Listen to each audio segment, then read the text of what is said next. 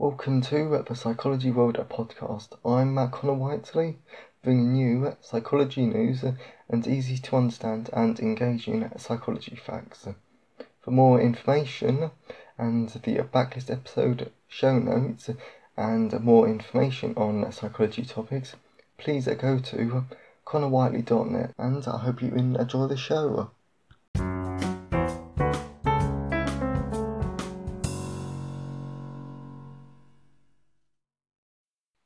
Hello everyone, and welcome to episode 5 of the Psychology World podcast. Today's episode is going to be on localization, but before that we're going to move into the psychology news section. So, as you know, for the past 2 weeks I've been telling you about some interesting news articles from the November 2019 edition of The Psychologist from the British Psychological Society. And today's article is it is sort of similar to last week's news, which is about the Voice Hero project. If you've not listened to last week's episode, I definitely would, because the neuroplasticity itself is a very interesting topic. However, the Voice Hero project is very interesting, and it's quite new. And it's very interesting as it tries to encourage social change. And this week's article is actually quite similar. So in the November 2019 edition, there was an article on obesity, and because I'm trying to consider rewriting or trying to do a second edition of my health psychology book, which you can find at connorwhiteley.net for more information. It did pique my interest because I was hoping that it was going to give me an idea for a few new chapters. So what this new obesity idea and this article is about is that it's actually trying to de-stigmatise obesity, because obesity in society does have a very negative connotation and it is very stigmatised. Like, if you're obese, society does frown upon you, and if you're obese, you are quite stigmatised. Now, I must say, when I read this article, I was thinking, okay, this is interesting, because on the one hand, a possible benefit of being stigmatised is that it does give people motivation to lose weight, and I guess that could have happened to me, because this year I've lost a lot of weight. Right. However, being stigmatised is not nice, and also some people being obese, it's not their fault. It's actually quite the opposite, because if you have certain eating disorders, then that can make you fat and obese without it being your fault. So I actually do agree with this article that it does need to try and be de-stigmatised. Yes, and there's actually some quite interesting other points which actually links to persuasion, which I had a social psychology lecture on recently. So that was actually quite interesting, because it was really linked to the framing effect, which, as we know from a few episodes ago, from episode 2, we now know that the framing effect can really impact how we perceive information, and it can make our thinking quite biased. So, linking this to health campaigns, and also the article itself, as well as my persuasion lecture, the framing effect can be very powerful, because in persuasion, it's okay to arouse fear in people. However, persuasion is a lot more effective if you promote fear and give them a solution. So you could frame it that, yes, there's this apocalyptic downside, however, there is hope. So let's take smoking. No, actually, let's take obesity, for example. So you could promote fear, saying that, if you're obese, then you're going to get type 2 diabetes, you're going to die early, and all of those negative things. However, you can say that if you join this NHS program, there's a 95% chance that you're going to live longer, you're going to lose weight, and you're going to live a happier life. So because you're given that bit of hope, people are more likely to be persuaded by that. So it's probably going to be about next year's June, July that I'm going to release the second edition of my social psychology book, which I will look at persuasion and 12 new chapters in a lot more detail.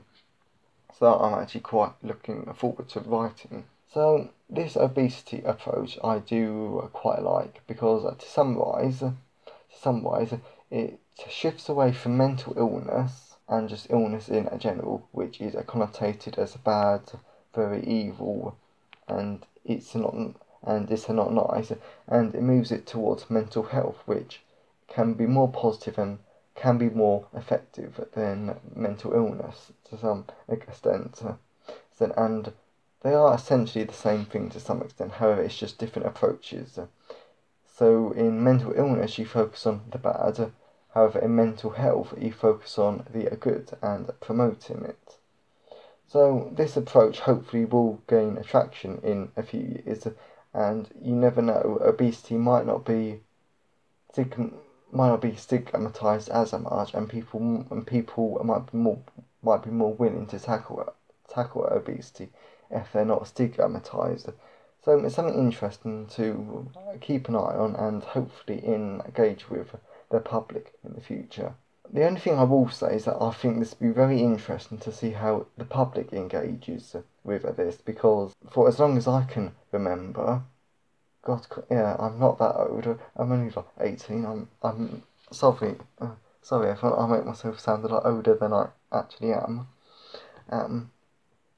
For as long as anyone can remember, because I did ask about this from my parents, my grandparents, and obesity has always been a negative.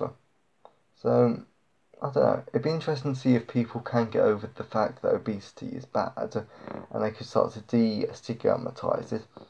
However, I have no doubt that in the future this will happen because again, if we look at homosexuality, that was de-stigmatised and that was made legal 51 years ago. And if we look at a more recent example and a bit more of a relevant example to the general population, mental health. If you go 10, 20 years ago, if you had mental health problems, society basically told you to be quiet and suffer in silence. However, nowadays, you can more or less openly talk about it and get help a lot easier. So let's hope that this will take time. However, as listeners and as people interested in psychology, we can actually help this along by, first of all, changing our own attitudes, and then maybe trying to persuade and help others to realise this as well. So it'd be interesting, and I honestly wish this obesity project and the voice hearing project the best of luck, hopefully. And you never know, if they take off, I might be able to do a podcast episode on them. Yeah, on them both. So right now that that's done, let's move on to the personal update section.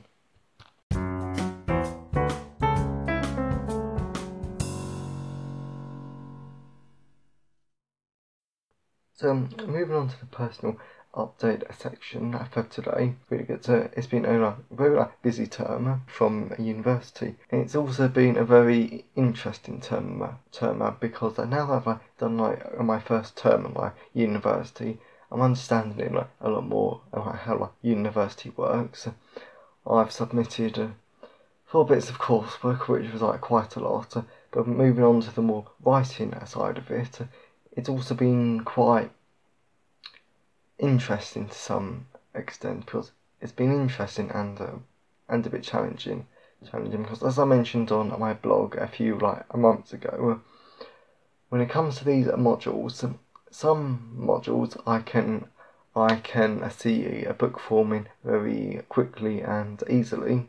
For example, my forensic psychology book, I'm going to start that very soon because I'm determined to get that published for early June.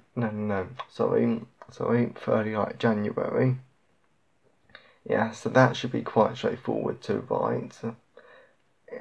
And it's just other modules are just a bit, I don't know, I'm honestly going to have to sit down, look at all the information I've got from these modules and think, which bit should enter a book, which bit shouldn't, or I'm just like gonna have to or I'm just gonna think about how to like structure it, because I think it's like gonna be very messy and to like organise it. That should be an interesting challenge in the future. So it should be interesting. But but be Christmas in about. It should be good and quite exciting. I've got tons like to do. I've got to see a family. I've got to do some like Christmas cooking, which I've already had some comments on, such as yes from like various like readers. So I'm definitely going to be showing like you all the Christmas cooking. Now that you guys want to see it, I hope it like goes well. So it should be interesting. Yeah, so like let's get on with the show.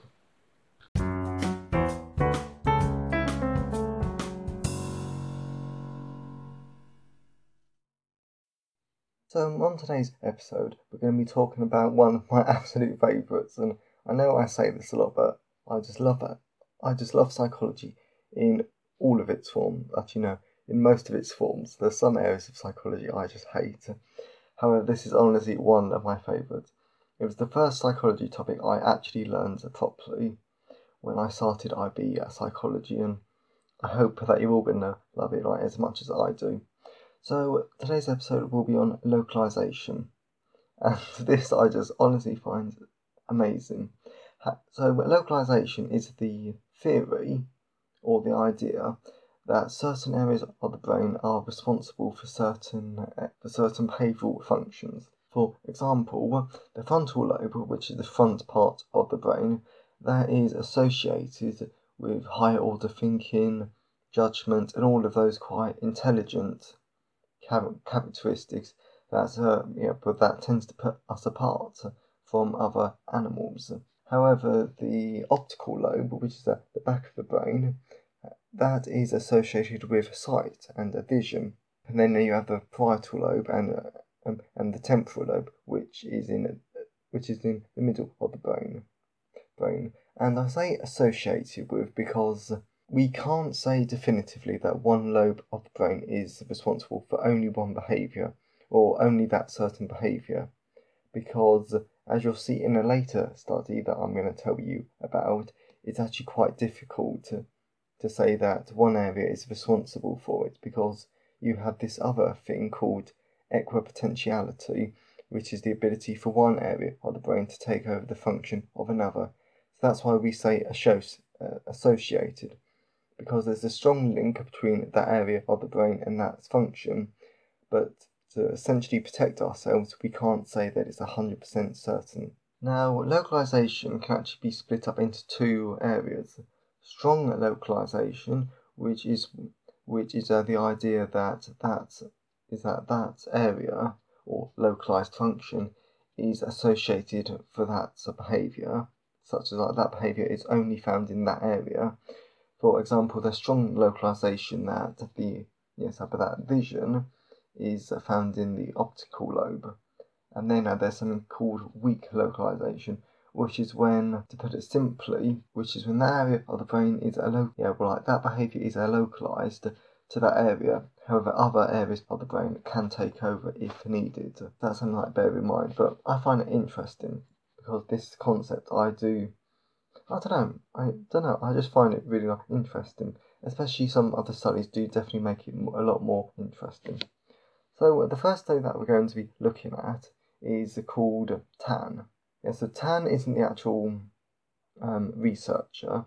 He was actually the subject, and this study was done in 1865. So it's definitely one of the oldest studies that I know, and this wasn't experimental. It was sort of just a observational study. In fact, this is a case study. So what happened was that this person called Le Bruchon, by the age of 30, he had lost the ability to speak. However, later he developed gangrene fever, and then he was treated by the French physician Bucon. And what happened was that by then he could only say the syllables tan, which he could usually repeated twice. So, and then what happened was that Broca had found that his ability to speak and write was the only impairment, because he understood when you were talking to him. So he wasn't stupid, as you would say it's back then, because of course back then, if you were disabled, you were considered stupid. But then Broca called the condition bronchoaphasia, which is the loss of articulated speech, and then he extensively documented the condition. But then, when Tan died at age 51, Broca conducted a brain autopsy, what Broca found was that Tan had a brain lesion in the frontal left hemisphere of the brain. But as the IB likes you to be specific, it was the posterior inferior frontal glands known as the bronchial area. So let's just forget the posterior inferior frontal glands area, and let's just call it the bronchial area. Following this, Broca didn't rush to publish his findings, because he had studied another 25 people with bronchoaphasia before concluding that the bronchus area controlled speech. So this shows that localization is real, and it supports localization because as Broca found that when an area of the brain is damaged, then that behavior was essentially destroyed or damaged severely. Therefore, it's reasonable to conclude that the bronchus area controlled speech because after these 25 people plus Tan, when their bronchus area was damaged, they lost the ability to form articulated speech. Moving on to critical thinking, the study is very effective because not only does it demonstrate the localization effectively, it's actually quite a repeatable study, because as Broca did himself, he studied another 25 people before he published his findings, so he had a lot of data to support his conclusions with. However, there's a bit of evidence that does cast doubt on this. Not majorly, because I still believe in the findings, because I think they are very credible. However, Broca decided to preserve Tan's brain, which is perfectly fine, and it's actually very clever of him, because it means that it can be studied in the future. So 100 years later, Tan's brain was dissected, and the results were not good. The brain lesion wasn't as neat and confined to the frontal left hemisphere as I previously thought. So the problem with this is that you can easily argue that Tan's loss of articulated speech was not because of the brain lesion in the frontal left hemisphere. It can actually be because of the brain damage to other areas of the brain.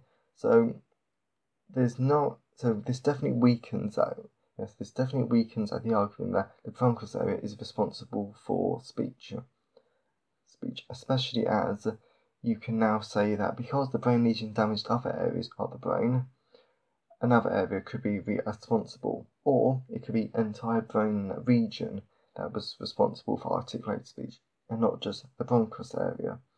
So it does cast a bit of doubt. To add even more doubt to it, our next study doesn't support localization either. I know I keep saying that there's a lot of doubt in it, so because there isn't, it's just in this modern age we know that some functions are localized, for example speech and some other examples. However, memory and some other behaviors are not localized. Certain areas of the brain are responsible for different types of memory, for example. However, it's a pretty spread out throughout the brain, to put it simply. So my next study is Kyle Slashley. So what he did was that he did something quite unethical to bats, which you could probably still get away with now. But granted, how people feel about bats, I doubt people care. So what Slashley did was that he induced brain damage in the brains of rats. So in a typical experiment, he would train a rat to go through a maze to find food, and once this rat had learned the maze off by heart, and he was finding the food plenty without error. Slashley would remove a part of its brain. Now these proportions ranged from 10% to 50%. However, it was always from the back of the brain. And the research's reasoning was that if you keep removing bits of the brain out, then surely if the memory's localized, removing certain areas of the brain, but then you'll eventually find it. The search was a failure. He did not find a localized spot of the brain, so he concluded that memory was distributed evenly. Modern research agrees with him to some extent. However, we now know that memory isn't spread as evenly and uniformly as Slashley thought. So he was right to some extent, and then backed up his data with two findings. The principle of mass action refers to the amount of the brain removed is relatable to the deterioration of performance and the inefficiency of learning. So to put it in simpler terms, the more the brain, the more of the brain that you move, the worse the performance is going to be.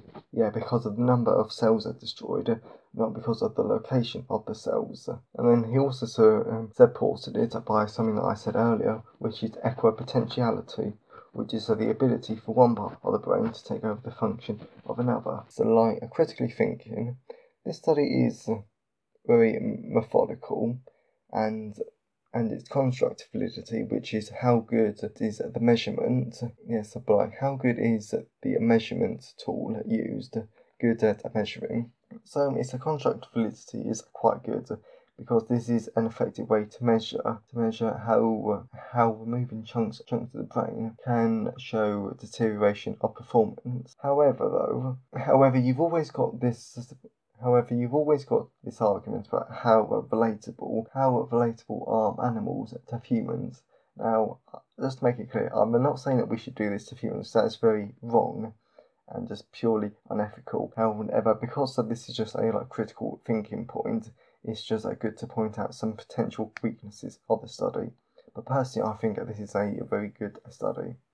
But being critical, the problem is that the rats may not accurately reflect how the human brain works. And that's a possible reason about why there's a different opinion about what Slashley found and what modern research found, because of course Slashley found that the rat brain's memory could actually be distributed quite evenly. However, modern research says that humans are different from that conclusion. So that is a very tenuous link about that rats. But animals and humans, you can't always 100% relate the findings together. Bringing everything together, localization is the idea that certain behaviours are localized to one specific area of the brain. For example, in TAN 1865, Broca's demonstrated that the Broca's area is responsible for articulated speech.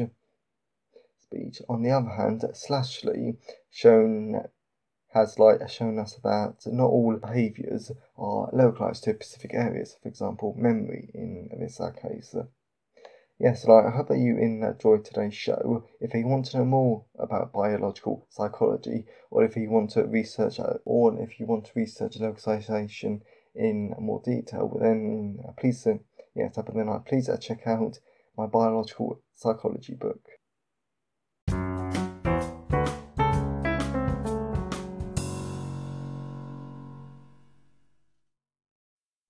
Thank you for listening today. I hope that you found it useful and engaging. If you want the show notes, backlist episodes, and more information on psychology, on psychological topics, please check out connorwhiteley.net. And if you want to get a free book, as well as other news about writing, and psychology, then please check out. Yeah, but then please sign up for my newsletter at connorwhiteley.net. Have a great week, everyone.